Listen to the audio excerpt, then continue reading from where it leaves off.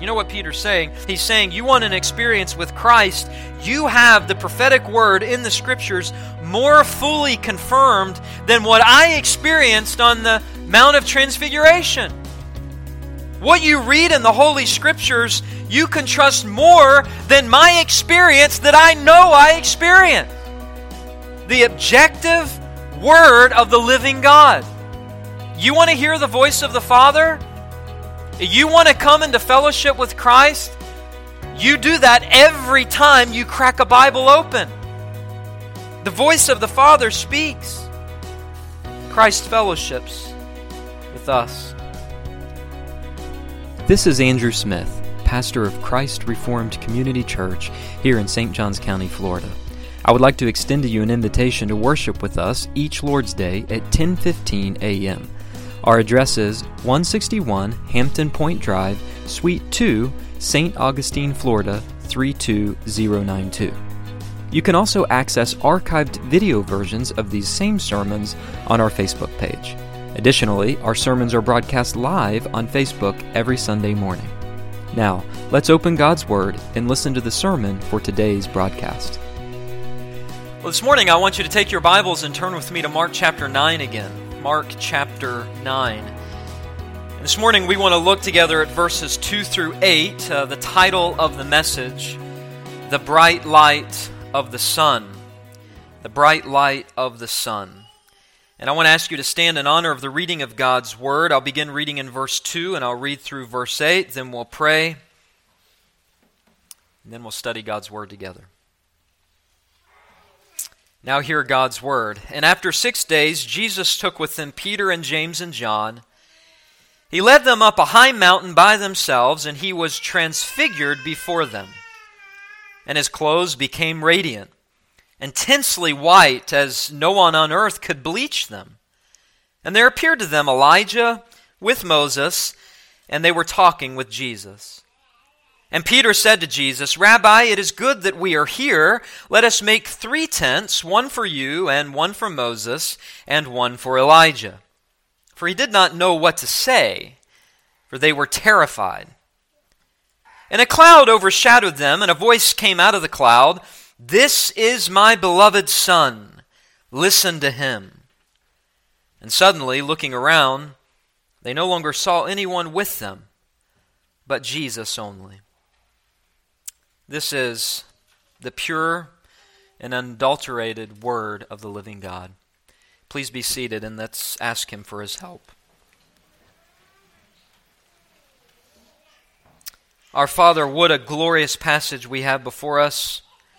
A passage that in many ways renders us speechless.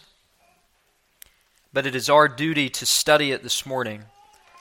We pray that the light of truth would penetrate our souls as we consider together the bright light of the Son of God and our Savior that you sent into the world to be the propitiation for our sins. We pray these things in His holy and blessed name. Amen. As we've gone through the Gospel of Mark, we have followed the life of our Lord, and as we continue to do that, we are coming increasingly closer to His crucifixion.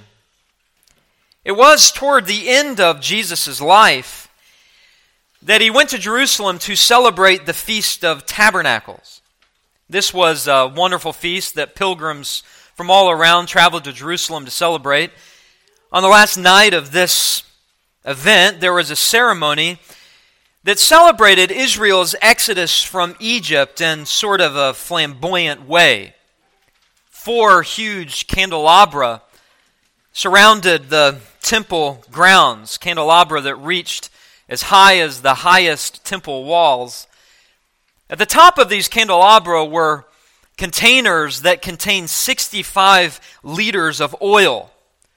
And ladders were attached to these candelabra in which priests on this night would climb to the top and light the wick so that a flaming torch was lit, 4 flaming torches, gigantic flames that hurled vertically into the night sky, illuminating not just the temple grounds, but also the whole city of Jerusalem. The Mishnah tells us that there was singing and dancing as the Levites played their instruments, and people ran around with torches in their hands. Harps and lyres and cymbals and trumpets played.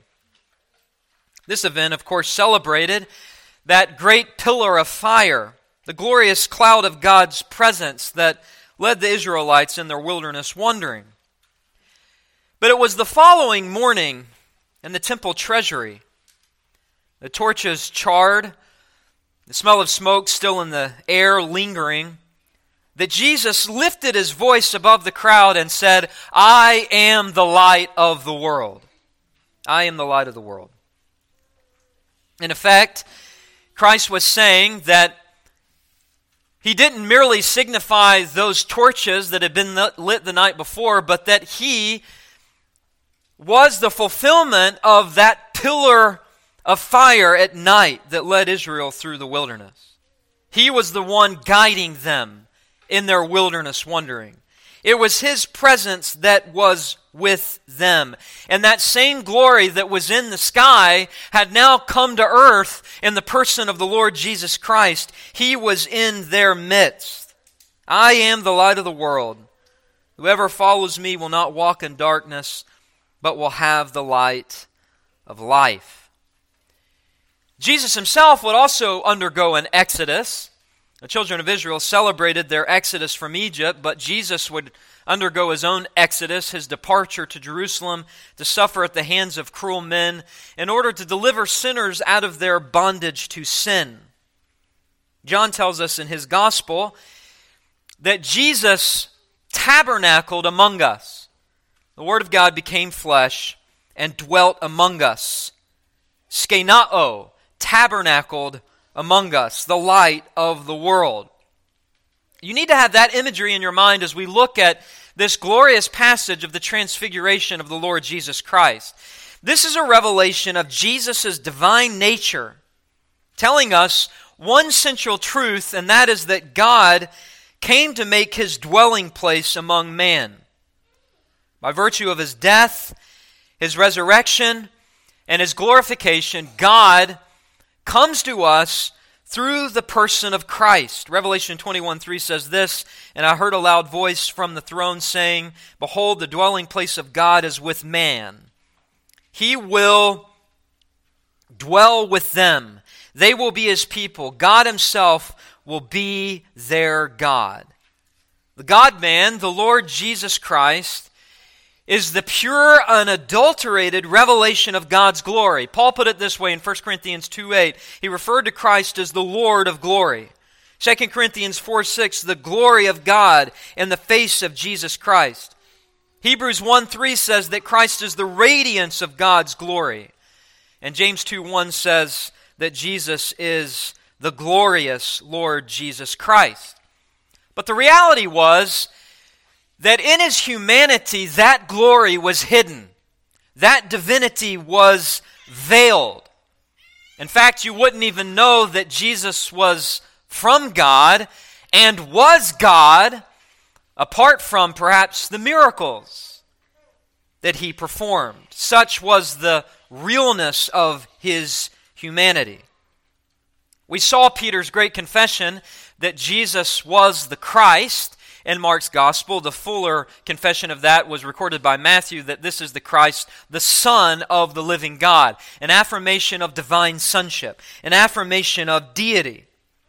After Peter made that confession, Jesus made his prediction that he would suffer, and we saw Peter rebuke Jesus, essentially telling him, "You shouldn't suffer." And then we see Jesus rebuking Peter, saying, "Yes, I will suffer," because Christ would be glorified, but he must suffer first. Why was this? This was the testimony of the prophets. Mark that. This was the testimony of the prophets. Luke 24, Jesus says, "Was it not necessary that the Christ should suffer these things and enter into his glory?" Glory does not come, says the prophets, apart from suffering. Peter understood that if Christ was going to suffer, that the apostles would also suffer. And that is true. Paul would later say in Romans 8:17, if we're children, then heirs, heirs of God, fellow heirs of Christ, provided we suffer with him, in order that we also might be glorified with him. There is a pattern to the life of Christ that should match the pattern of every true Christian. Glory does not come apart from suffering. Remember, Jesus said, O foolish ones and slow of heart to believe all that the prophets have spoken about me, about my suffering, and then about my glory. Before entering the glory of heaven, Christians too must suffer for the sake of the gospel, for the sake of Christ. We saw that last week. Jesus said, whoever would save his life will lose it. Whoever loses his life for my sake and the gospel's will save it. For what does it profit a man to gain the whole world and forfeit his soul? Acts 14:22 says, through many tribulations we must enter the kingdom of God. Paul says in 2 Timothy 3 that all those who desire to live godly in Christ Jesus will be persecuted. And Peter even says in 1 Peter 4:13, rejoice insofar as you share Christ's sufferings, that you may also rejoice and be glorified when his glory is revealed. Well, that glory was revealed to Peter temporarily on the Mount of Transfiguration.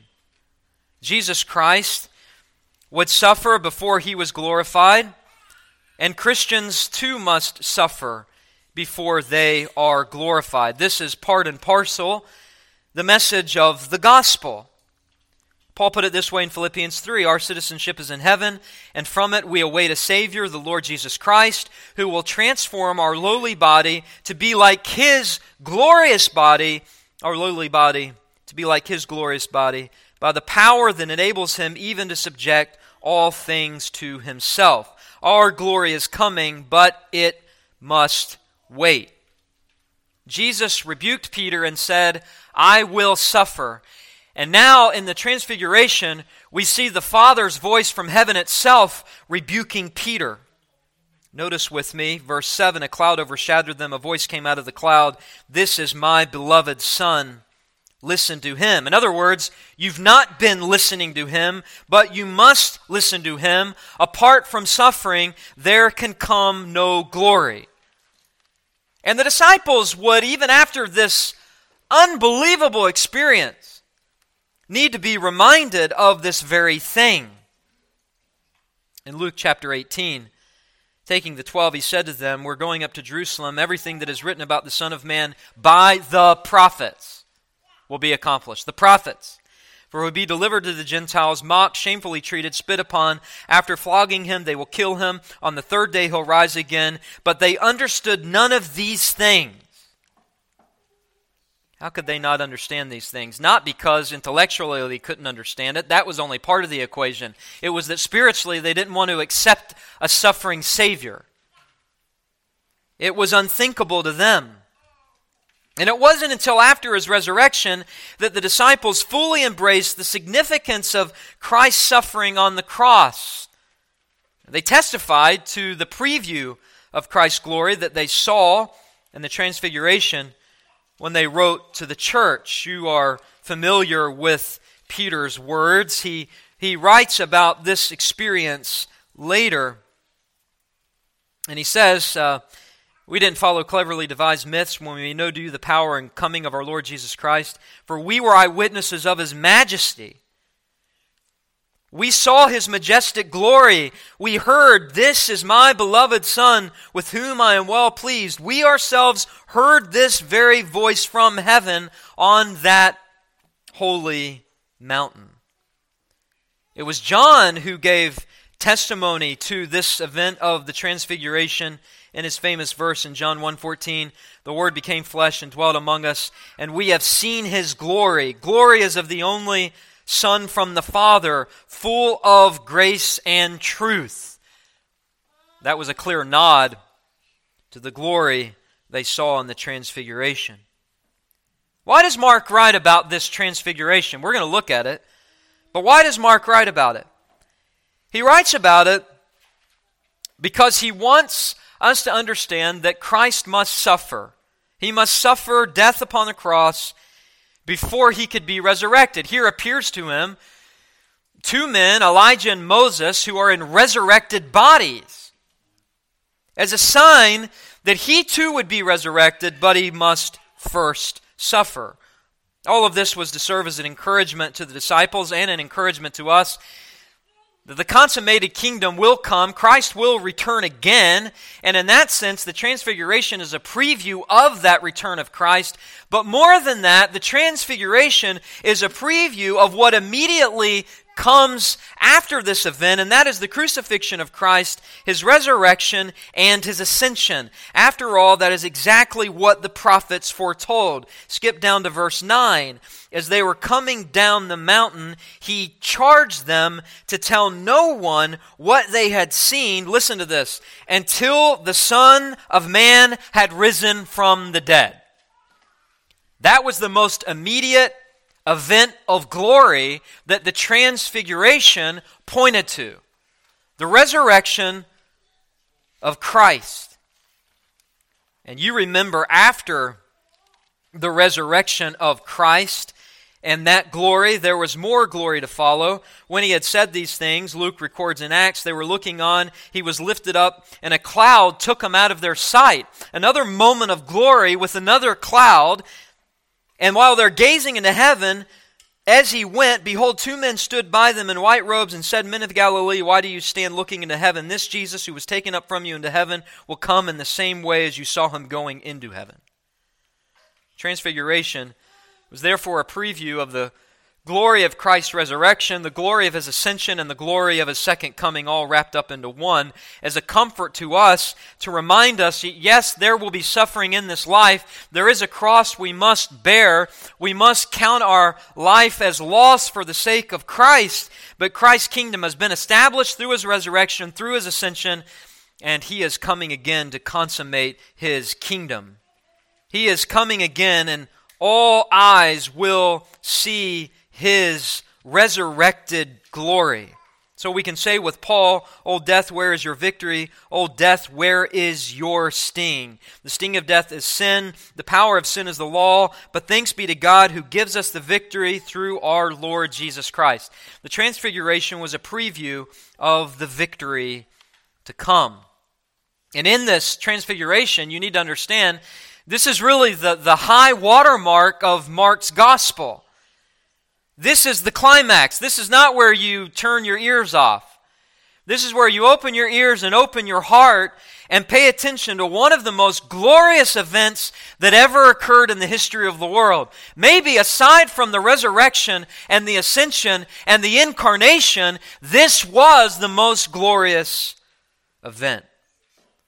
We have displayed in the Transfiguration the glorious brilliance of Christ's divine nature blazing through the veil of His humanity.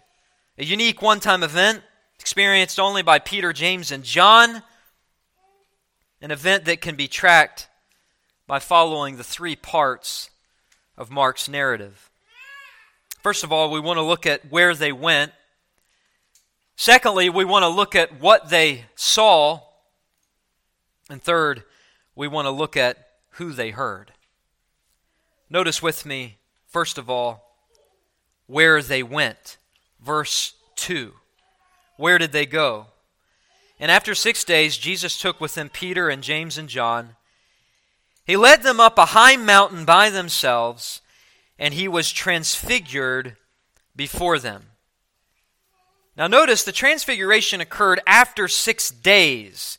After 6 days of Peter's confession. Luke in his account says it occurred 8 days later, but 8 days is counting from Luke's standpoint the day of the confession and the day of the transfiguration. So Mark is accurate when he says 6 days. Mark wants to clue us in on two things. First of all, the number 6 is important. After 6 days, Jesus took with Him Peter and James and John. And secondly, that He led them up a high mountain. Mountains are important in Scripture. And a particular mountain is of extreme importance. In Exodus chapter 24, we read that the glory of the Lord dwelt on Mount Sinai, and the cloud covered it with the presence of God. Exodus 24 also indicates that Moses was on that mountain for 6 days, overshadowed by the glory presence of the cloud of God. Mark is cluing us into the Exodus event. He's cluing us into the event on the mountain, Mount Sinai. Which is why he says after 6 days, Jesus took with him Peter and James and John and led them up a high mountain by themselves. Peter, James, and John were only taken by themselves. They were part of the inner circle of the apostles, as we've noted in times past. But perhaps more importantly, the law of God in Deuteronomy 17 required 2 or 3 witnesses for a truth to be confirmed. These apostles would be the witnesses to verify what happened on the mountain, to tell the other apostles, and then to tell the church. So there on this high mountain, they together witnessed, as the text says, by themselves, apart from the other disciples, Jesus, as verse 2 says, transfigured before them. Now, we'll go back and look at what the word transfigured means a little later on, but what I want you to see here is that this was a high mountain. Where did this occur? Tradition says it occurred on Mount Tabor, but this mountain was not a high mountain. It only rose 2,000 feet in elevation. It was far from Caesarea Philippi, where Peter made his confession. And perhaps more to the point, Mount Tabor, or Mount Tabor, was inhabited by a community of people. This was a secluded event that only Peter, James, and John, and then obviously Moses and Elijah saw. It's more than likely that it occurs on Mount Hermon. Mount Hermon is the highest mountain in the area of Caesarea Philippi, rising some 9,000 feet, actually over 9,000 feet. On this high mountain is where this transfiguration occurred. And where the transfiguration occurred is important. It's important to highlight that it happened on a high mountain, as we're going to see in a moment. But let me just tell you here briefly that mountains figured prominently in the Old Testament and in Jesus' ministry. Luke tells us that Jesus scaled this mountain with Peter, James, and John to pray. And Jesus often went on the mountain to pray. We saw that in Mark chapter 6. On the mountains is where Jesus often preached. For example, he preached the Sermon on the Mount. On mountains is where Jesus performed miracles. We see that in Matthew 15. People gathered around him and he healed people. Jesus was tempted on a mountain. Matthew chapter 4. In Mark chapter 3, we saw that Jesus called his disciples from a mountain. In Matthew 28, he sends the disciples on mission from a mountain. Jesus was crucified on a mountain, namely Mount Calvary. Most significantly, however, it was God that revealed himself to Moses in a special way. Revealing his glory to Moses, we read it earlier, Exodus 33, Moses said, "Please show me your glory."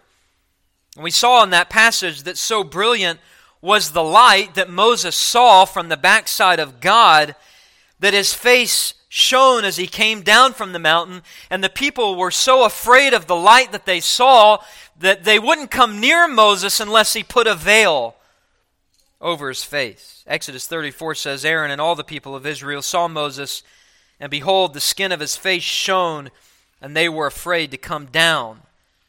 This was merely the afterglow on his face, so bright, so dazzling, that it terrified the people of God.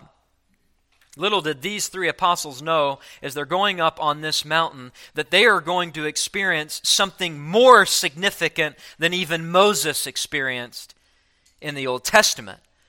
This would have been absolutely unthinkable.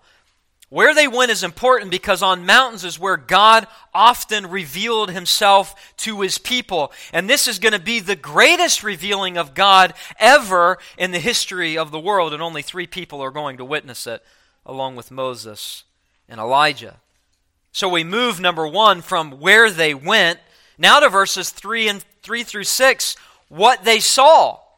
And what they saw is absolutely staggering.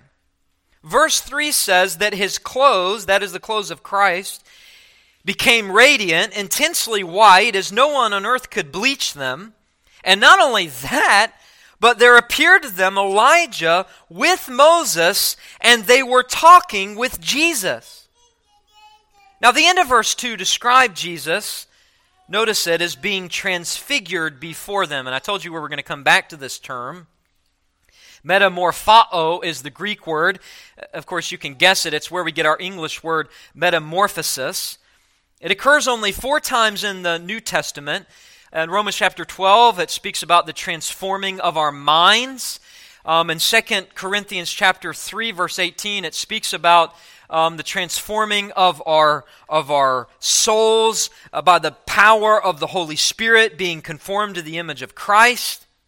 And I'll confess to you this morning that I didn't pay a lick of attention in science class. I could care less. But I paid attention enough to understand this, that when a caterpillar became a butterfly or a tadpole became a frog, they were not changing in their nature, they were simply changing in their form. A metamorphosis was taking place, a change in form. And the transfiguration or the transformation that Jesus underwent, please understand, was not a change of nature. His glorious nature was always there, hidden under the veil of his flesh. But this was a change of appearance for the sake of the disciples. And I can't emphasize that enough. I do not have words this morning to explain to you the significance of what occurred. In fact, Mark doesn't even try. Notice verse 2, he simply says he was transfigured before them. He doesn't even know how to explain this. It is such a monumental, supernatural, unbelievable experience. What does it mean? Well, in a moment's notice, Jesus was transformed so that the glory that lay hidden and the recesses of his spirit and his soul under his skin that had been concealed under the cloak of his humanity at once burst forth, revealing to the disciples, listen to this, his full deity. His full deity. Luke 9:32 says, the disciples were dozing off, probably while Jesus was praying. But they are awakened by this light that is described in verses 3 and 4. Their dozing slumber gave way to the dazzling Son of Light appearing before them. Matthew says his face shone like the sun. And if you notice there in verse 3, Mark says his clothes became radiant, intensely white. Luke says that they became white and gleaming. The blazing bright light of the Son of God was like the sun of the sky on a blinding summer day in Florida. That's the image that you need to get, times 1,000. The glorious light breaking forth from Christ that was hidden in the veil of his humanity came shooting forth like beams of the sun from his body, from his skin, the purest of bright light, more intense than the sun itself. And Mark is at a loss of words. The rest of verse 3 describes its whiteness. His clothes were so white, notice verse 3, that no one on earth could bleach them. I mean, there was never in the history of the world a whiter white, a brighter light. In fact, Peter later describes it in 2 Peter 1, that Jesus' appearance was majestic and glorious. In John 17, in Jesus' high priestly prayer, he prayed to the Father that the Father would restore to him the glory that was his from all of eternity after his death on the cross. Well, it wasn't because he ever lost his glory. He didn't give up his deity when he came to earth. His deity was veiled. But in this event, listen to this, his glory was restored momentarily only to then be taken away through the darkness of the cross again.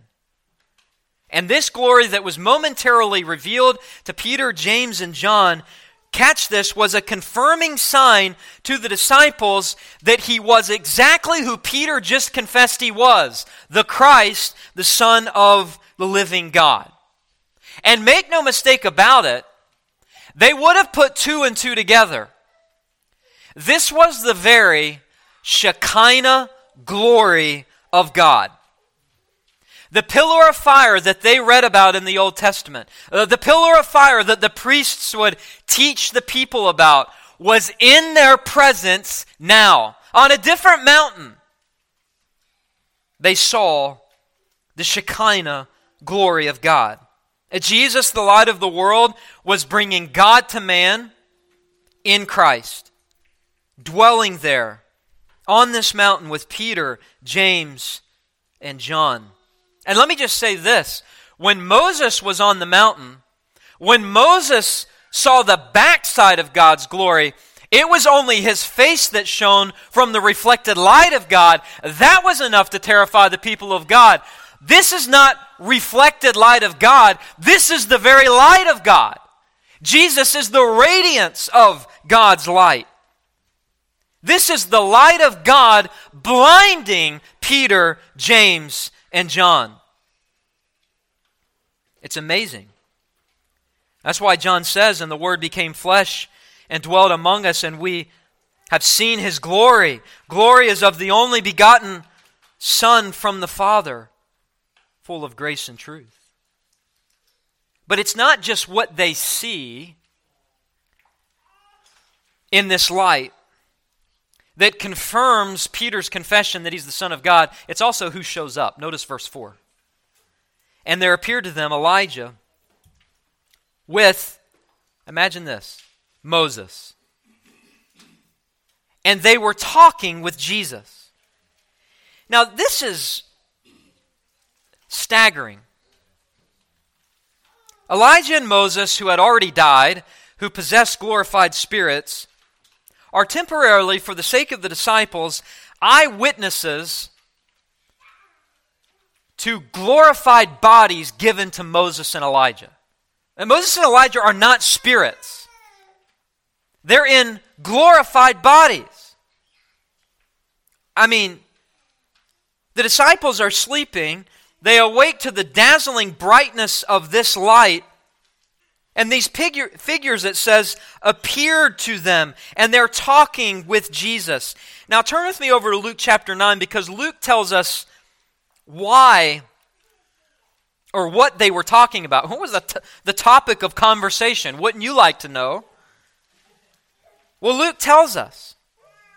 Verse 30, behold, two men were talking with him, Moses and Elijah. This is Luke's account, verse 31, who appeared in glory and, listen to this, spoke of his departure. So Moses and Elijah are also appearing in their glory of their resurrected bodies. The full deity of Christ's glory is on display, and they're speaking of his departure. What does that have to do with? Well, it's the Greek word exodon. It's where we get the word Exodus. Notice the end of verse 31, which he was about to accomplish at Jerusalem. They're speaking about his suffering. They're speaking about his crucifixion. They're speaking about his death upon the cross. Now it makes sense why Jesus wants 2 or 3 witnesses to go with him up on the mountain, because no one is going to believe what they have just seen. But Jesus also wants a couple of witnesses from the Old Testament to confirm that what they are seeing and what they are going to hear is the Word of God. That it is of divine necessity that Jesus suffer upon the cross, that he go to Jerusalem, that he be arrested, that he be tried unlawfully, that he be whipped, that he be mocked, that he be crucified. Because he cannot rise from the grave. He cannot experience that glory apart from suffering. And this conversation must have lasted some time. Again, Mark is brief in this, because it says, there appeared to them Elijah with Moses, and they were talking with Jesus. But again, I can't emphasize enough that this was no mere vision. The word appeared there speaks about later in the Bible the appearance of angels or the appearance of Jesus after his resurrection when he clearly had a body. This is, listen to this, no hallucination. This is a revelation. This is not a dream. This is reality. The ones that they had read about and heard about in the Old Testament, these great figures of the Old Testament, perhaps the greatest figures of the Old Testament, are standing before them talking to Jesus with the bright light shining around them. And I love this. They're engaged with Jesus in a conversation as if they know him. Because guess what? They did know him. And they had died centuries before and had been taken into heaven, into the presence of the second person of the Trinity, having fellowship with the second person of the Trinity, but it had been quite some time since they had interacted, since Jesus' incarnation. And here they are conversing, speaking with Jesus, catching up just like old friends. I love Exodus 33:11 because it speaks about Moses before the glory of God. And it says, the Lord used to speak to Moses face to face as a man speaks to a friend. And I want to encourage you this morning, what a glorious experience heaven will be like. This is a preview of what it will be like. You want to know what it will be like to be in Jesus' presence? You will walk with Jesus. You will talk with Jesus. You will have fellowship with him to his face. And right now, why would you wait to have that fellowship? The Bible has ordained prayer as the means by which we can come into his presence and speak to him. And I encourage you to talk with him now through prayer so that he won't seem unfamiliar to you when you die and go to heaven. Moses and Elijah conversing with Jesus. And can you imagine the disciples basking in this glory? Listening to this deep theological conversation, beginning to connect the dots that Moses and Elijah have something to say about Jesus' crucifixion? That Jesus understands that Elijah and Moses, everything that they foretold in their prophecies, everything they foreshadowed in their actions, ultimately found their culmination in him? And that Moses and Elijah understand that Jesus is central to the storyline of the Bible? That Christ is central to our understanding of not just the Old Testament, but the New Testament? Not just the law, but the prophets, the Psalms, the Proverbs, the apocalyptic portions? That's what would have been going on in this conversation. And they would have known they're on a mountain, and Moses was on a mountain. They are seeing the glory of God. Moses saw the glory of God. They would have understood they are standing on holy ground before these great prophets of God. These men, Moses, who found Israel and called the people out of their Egyptian bondage and formed the people of God, legislated them, giving them the laws. Elijah, another great prophet deliverer, reforming the nation, speaking true prophecies, defeating the false prophets of Baal on another mountain, Mount Carmel. They represented, Elijah and Moses, the entire Old Testament economy. In two people, they represented all that the Old Testament taught. And no doubt the talks on this spiritual summit involved how Jesus was the fulfillment of all of those covenants, and he was going to enact a new covenant, but he could not do that apart from the blood that would be shed. The blood of the new covenant. A new exodus, delivering his people from sin. And if you stop and just think for a moment, the parallels are staggering. Israel was delivered from Egypt. We are delivered from sin. Egypt was delivered from Pharaoh. we are delivered from Satan. Israel wandered in the wilderness for 40 years. Jesus wandered in the wilderness and was tempted for 40 days to secure our salvation, to deliver us from death, to deliver us from sin, to deliver us from Satan, and ultimately hell. And perhaps this conversation is only paralleled by another account in which Jesus appears to the disciples on the Emmaus Road in Luke chapter 24. You remember, he said to them, O foolish ones, slow of heart to believe all that the prophets have spoken. Was it not necessary that the Christ should suffer these things and enter into his glory? And then we read this, beginning with Moses and all the prophets, he interpreted to them in all the scriptures the things concerning himself. And what did they say? Well, they say in verse 32, did not our hearts burn within us while he talked to us on the road, while he opened to us the scriptures? Because to open the scriptures to them was to open how everything in the Bible points to Christ. He is the fulfillment of all of the covenants. He is the one in whom the entire universe revolves around.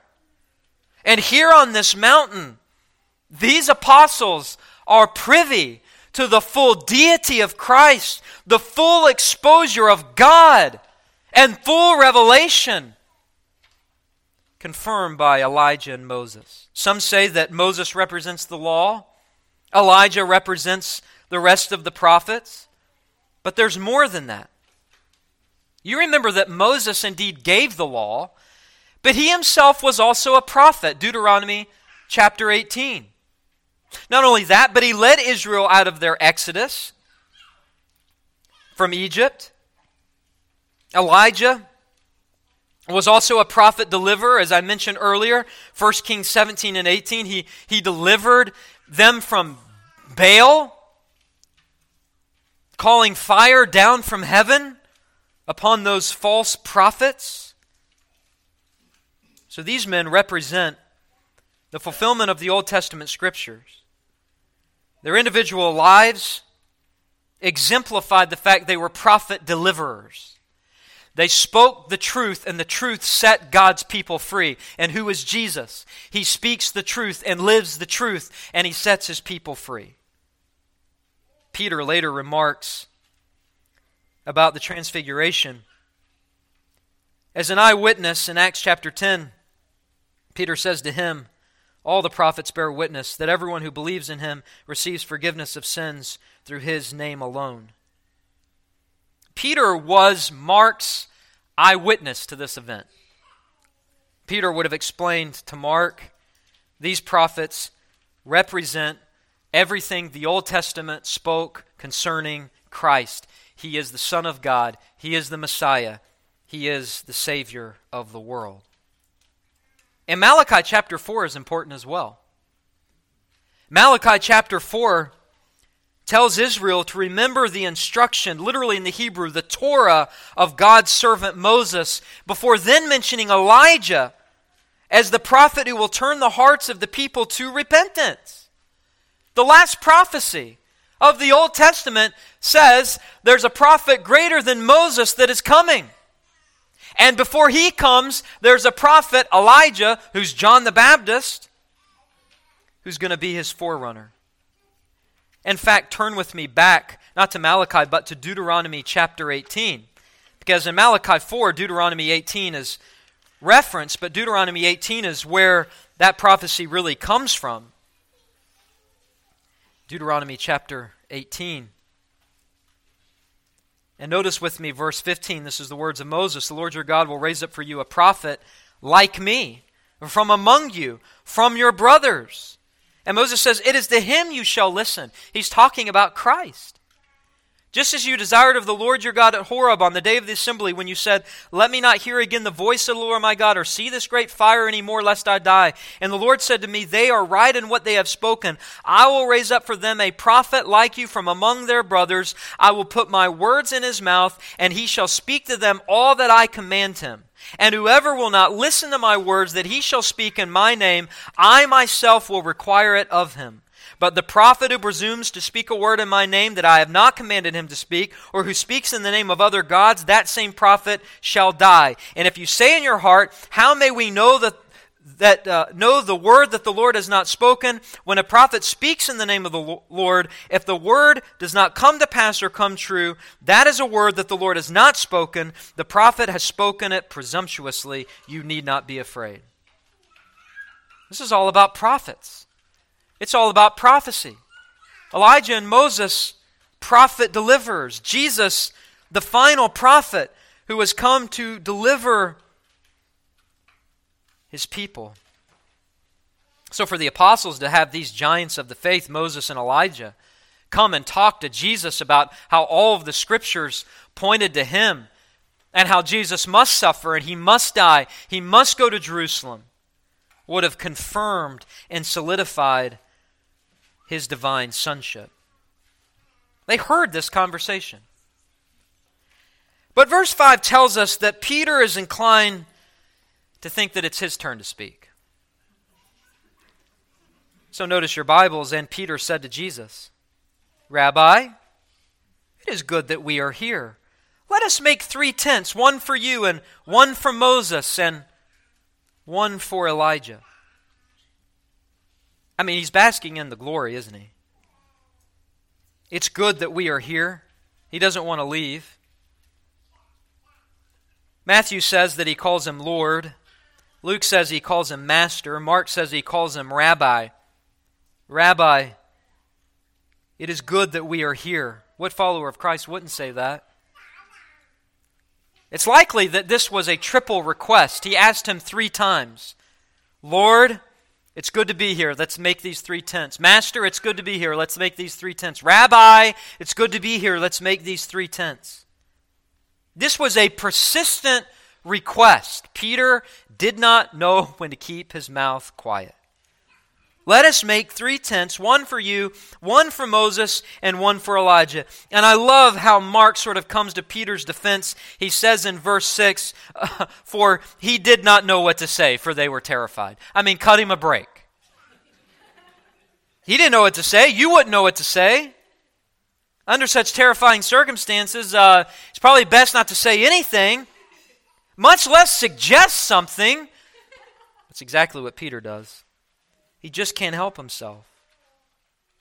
What in the world is behind this? Let us make 3 tents, one for you, one for Moses, one for Elijah. Well, the word for tents there could be translated as booths or tabernacles. They were thatched huts that the children of Israel lived in during their wilderness wanderings, and then later, during the Feast of Tabernacles, they temporarily lived in those outside of the city walls of Jerusalem. There in sort of the suburbs of Jerusalem, they would camp out in these tents, celebrating as a memorial their deliverance from Egypt. In fact, in Leviticus chapter 23, we read about this. And there are a couple of interesting verses you might be interested in Leviticus chapter 23. Verse 42, God commanded them to live in these tents, these booths, during the feast. He says, you shall dwell in booths for 7 days. All native Israelites shall dwell in booths, that your generations may know that I made the people of Israel dwell in booths when I brought them out of the land of Egypt. I am the Lord your God. Thus Moses declared to the people of Israel the appointed feast of the Lord. Who was it that said, you need to set up tents? It was Moses. Was Peter trying to impress Moses by saying, let us make 3 tents? A sort of memorial. I think he had the Feast of Tabernacles on his mind. I think he wanted a prolonged memorial, an extended conference of sorts with Jesus, Elijah, and Moses. Some suggest, and they may be right, that he was stalling, hoping the kingdom could be set up apart from suffering. If he could keep them up there long enough, maybe the cross could be avoided. Maybe he could convince Christ, you don't have to suffer. Listen, we're in the glory now. Let's just stay here. Set up your kingdom now. But this was no time to commemorate. What was there to commemorate? Christ hadn't died on the cross. Jesus would later establish the Lord's Supper as a memorial, as a commemoration of his suffering to atone for the sins of his people, but not now. This is not a time to set up tents. This is not a time for a memorial. This is not a time for a conference. There is work that must be done. Suffering must come before glory. And so Peter, even after being rebuked by Jesus, still wants Jesus to avoid this suffering. Let's just stay in these tents. And maybe it was even, okay, I accept that you have to suffer. Can we stay in these tents a little longer before that suffering? Well, Peter did not get the response he wanted. Because we move from where they went, high on the mountain, verse 2, and what they saw, Jesus transfigured before them with Elijah and Moses speaking with Jesus. Very quickly after Peter made the request, notice who they heard. Where they went, what they saw, who they heard. And let me just say this. We see it in verses 7 and 8. Where they went was important. And what they saw was double important. But who they heard was triple important. I mean, the climax of this thing just keeps rising. And what they are about to experience is going to terrify them. Verse 7 says, and a cloud overshadowed them. I mean, Luke 9:34 says they were fearful because they actually entered into the cloud. They are being overshadowed by the glory cloud of God's presence. They knew what this meant. This is what Moses experienced on Mount Sinai. The glory cloud was the form in which God presented himself to Israel. It was the pillar of cloud by day, pillar of fire by night. It was the cloud that overshadowed Moses in the cleft of the rock. It was the cloud that covered the tent of meeting. It was the cloud that later filled the temple of Solomon. Notice your Bibles carefully. Verse 7 says, it overshadowed them. Episkiadzo. Overshadowed. Literally means enveloped. And it's hard to imagine what this experience was like. But there are similar experiences to this. Turn with me over to Luke chapter 1 for a moment. Luke chapter 1. Same word is used here.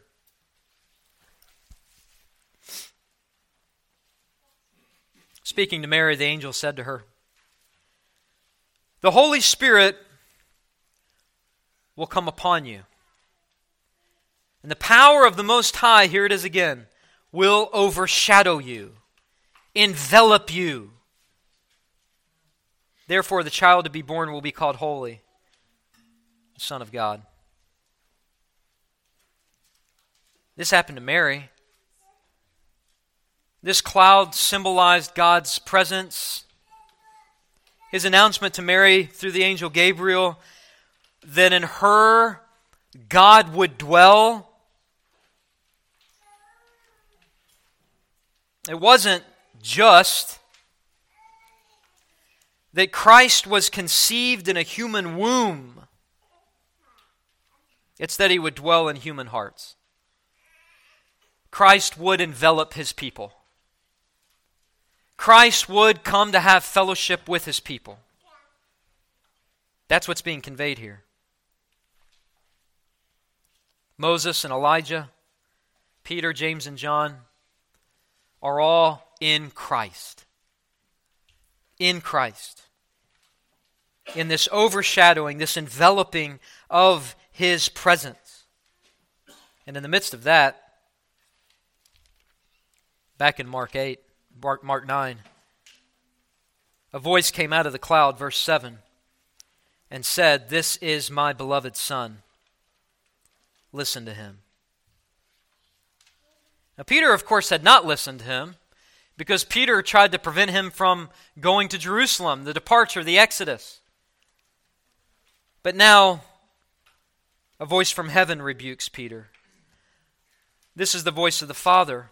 This is the same voice, by the way, at Jesus' baptism. When he came up out of the water, immediately he saw the heavens being torn open, the Spirit descending on him like a dove, and a voice came from heaven, "You are my beloved Son, with you I am well pleased." That was a confirmation to Jesus that he approved of his mission, that he was the Son of God.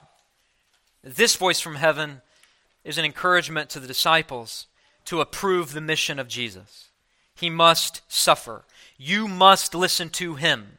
He said he must depart. He must go to Jerusalem. You must listen to him. What did Moses say? There's coming a prophet after me who is greater than me. You must listen to him.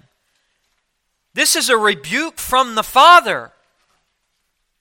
A rebuke from the Father that there is no greater authority than the Son. If he says he must suffer the cross, he must suffer the cross. In these last days he has spoken to us by his Son, whom he appointed the heir of all things, through whom also he created the world, the radiance of the glory of God. Long ago, at many times in many ways, God spoke to our fathers by the prophets, but in these last days, he has spoken to us through Christ, who is the radiance of God's glory, the bright light of that glory, the final prophet. As John says, the law was given through Moses. Grace and truth come through the Lord Jesus Christ.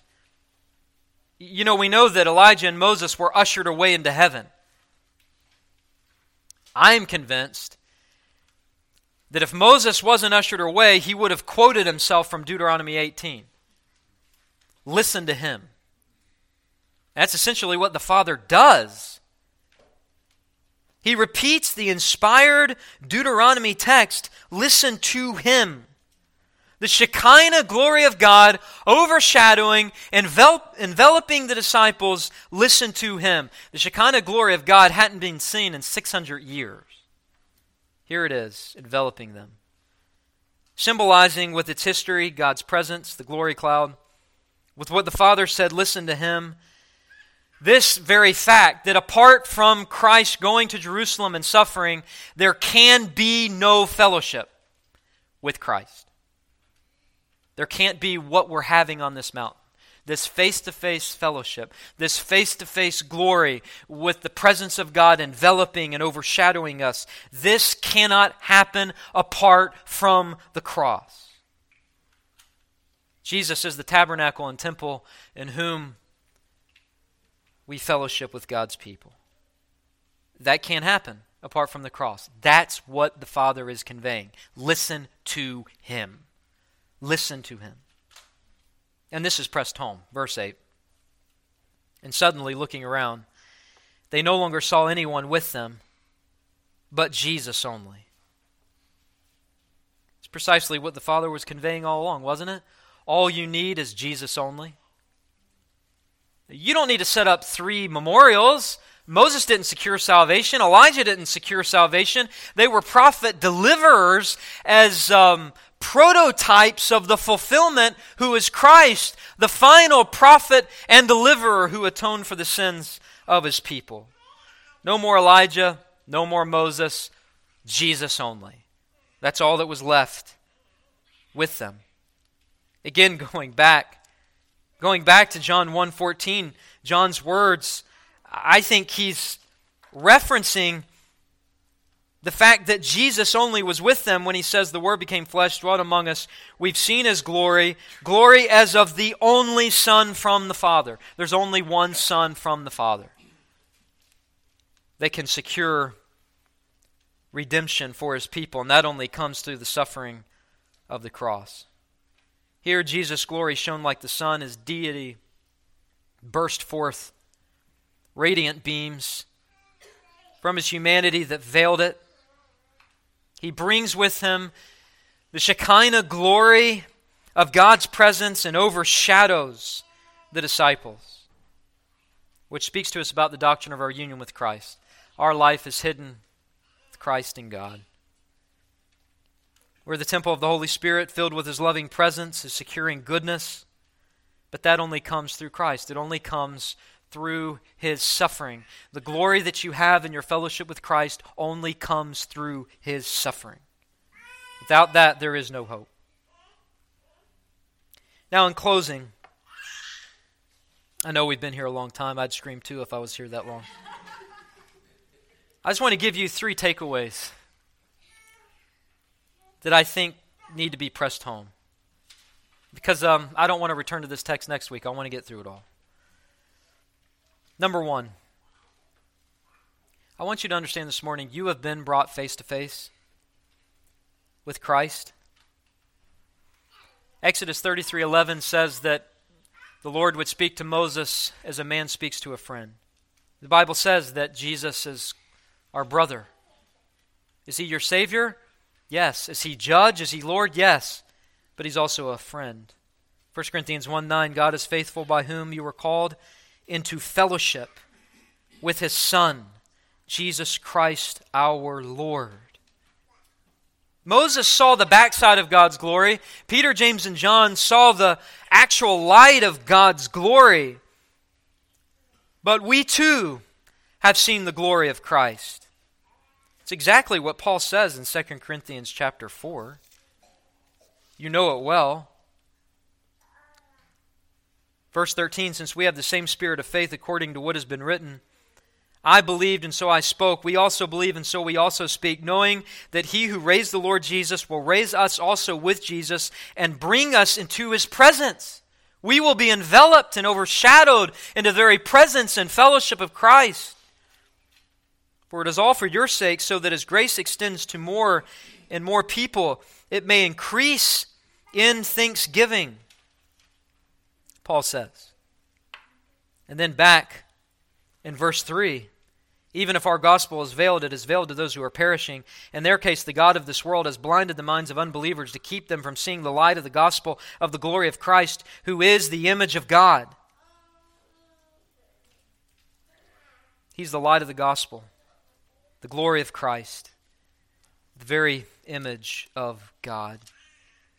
He's a brother, He is a friend, He's one that you can confide in, He's one that you can pray to, He's one that you can lean on, He's one that you can trust in.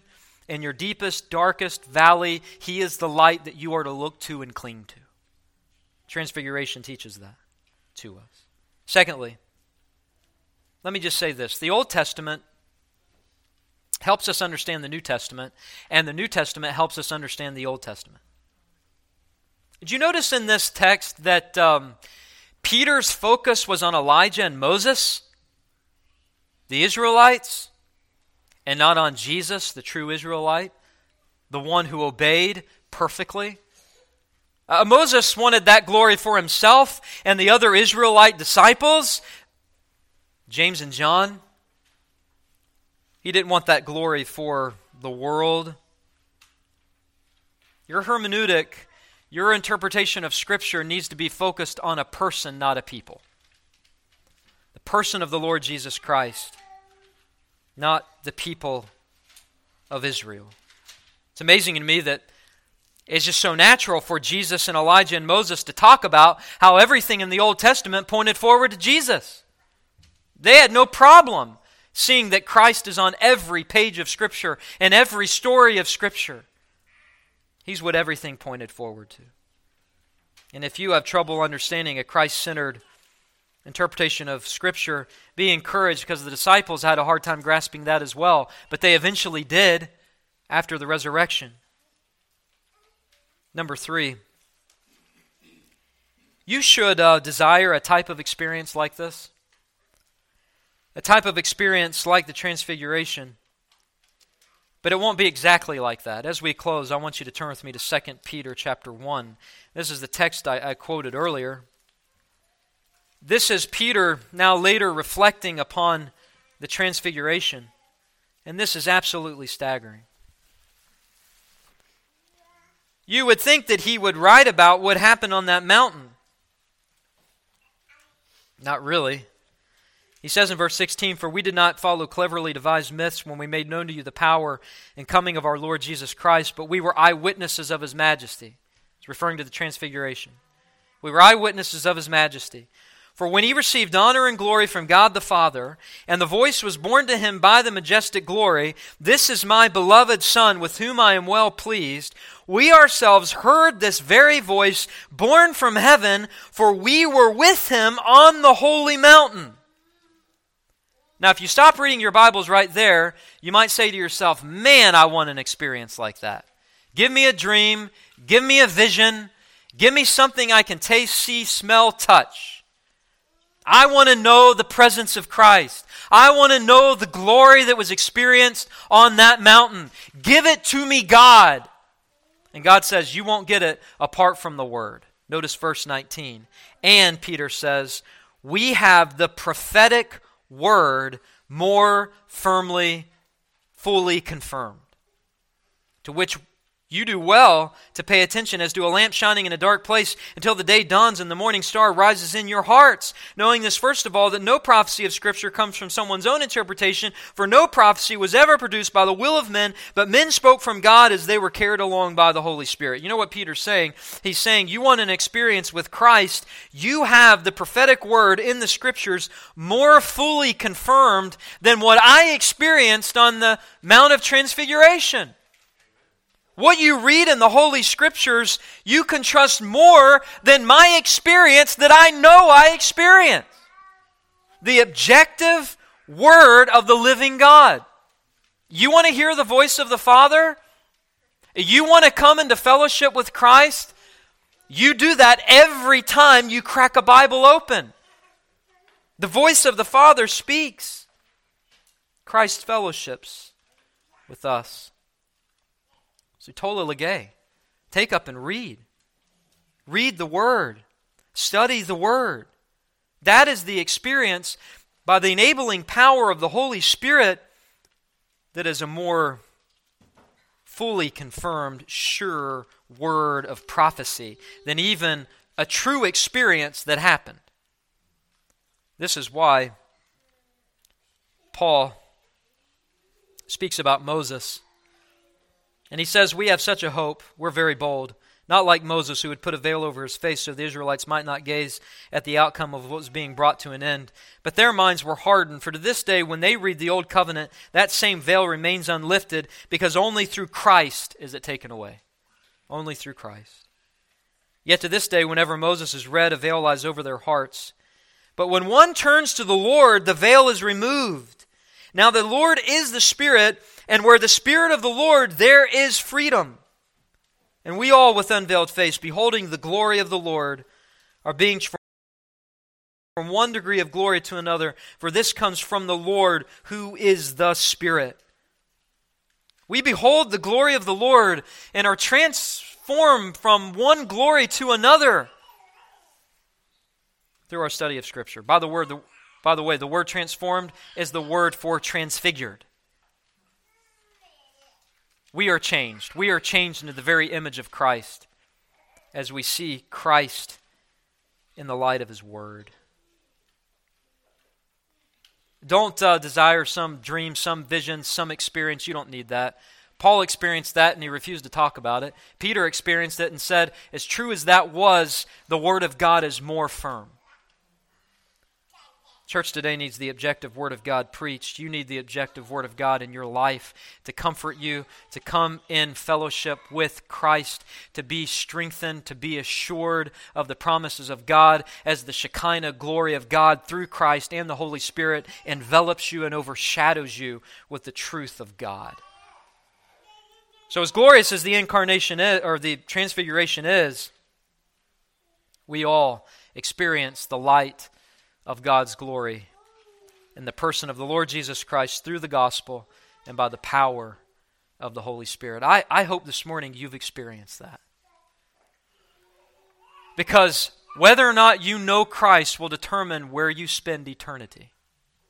Whether or not you have come to Christ, confessing your sins, repenting of your sins, trusting in Him as the one that must suffer in your place, will determine whether or not you enter the presence of God's glory.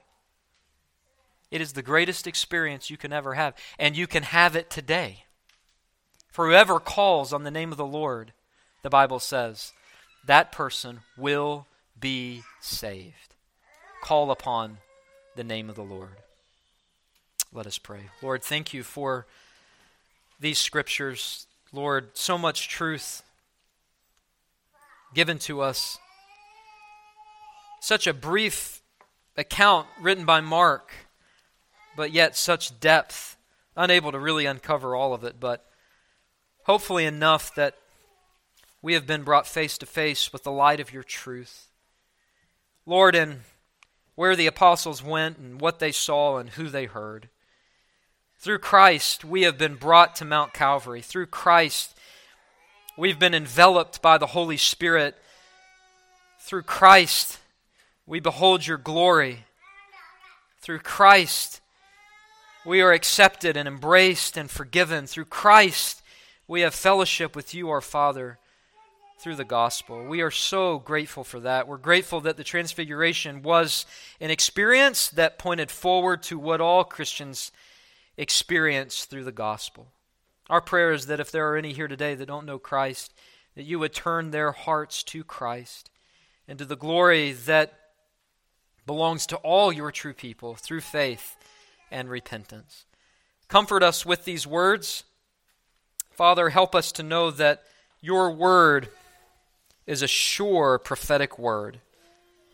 Use what we spoke about this morning to transform us to the very Lord of glory, to his image. Lord, until the day that he returns, we pray and ask all of this in Jesus' name. Amen. I hope this sermon from God's Word has ministered to your soul. For more information about our church, you can visit our website, www.christreformedcc.com. Also, for access to more sermons, articles, and a podcast I host entitled Today in Church, His Story, you can visit www.pastorandrewsmith.com.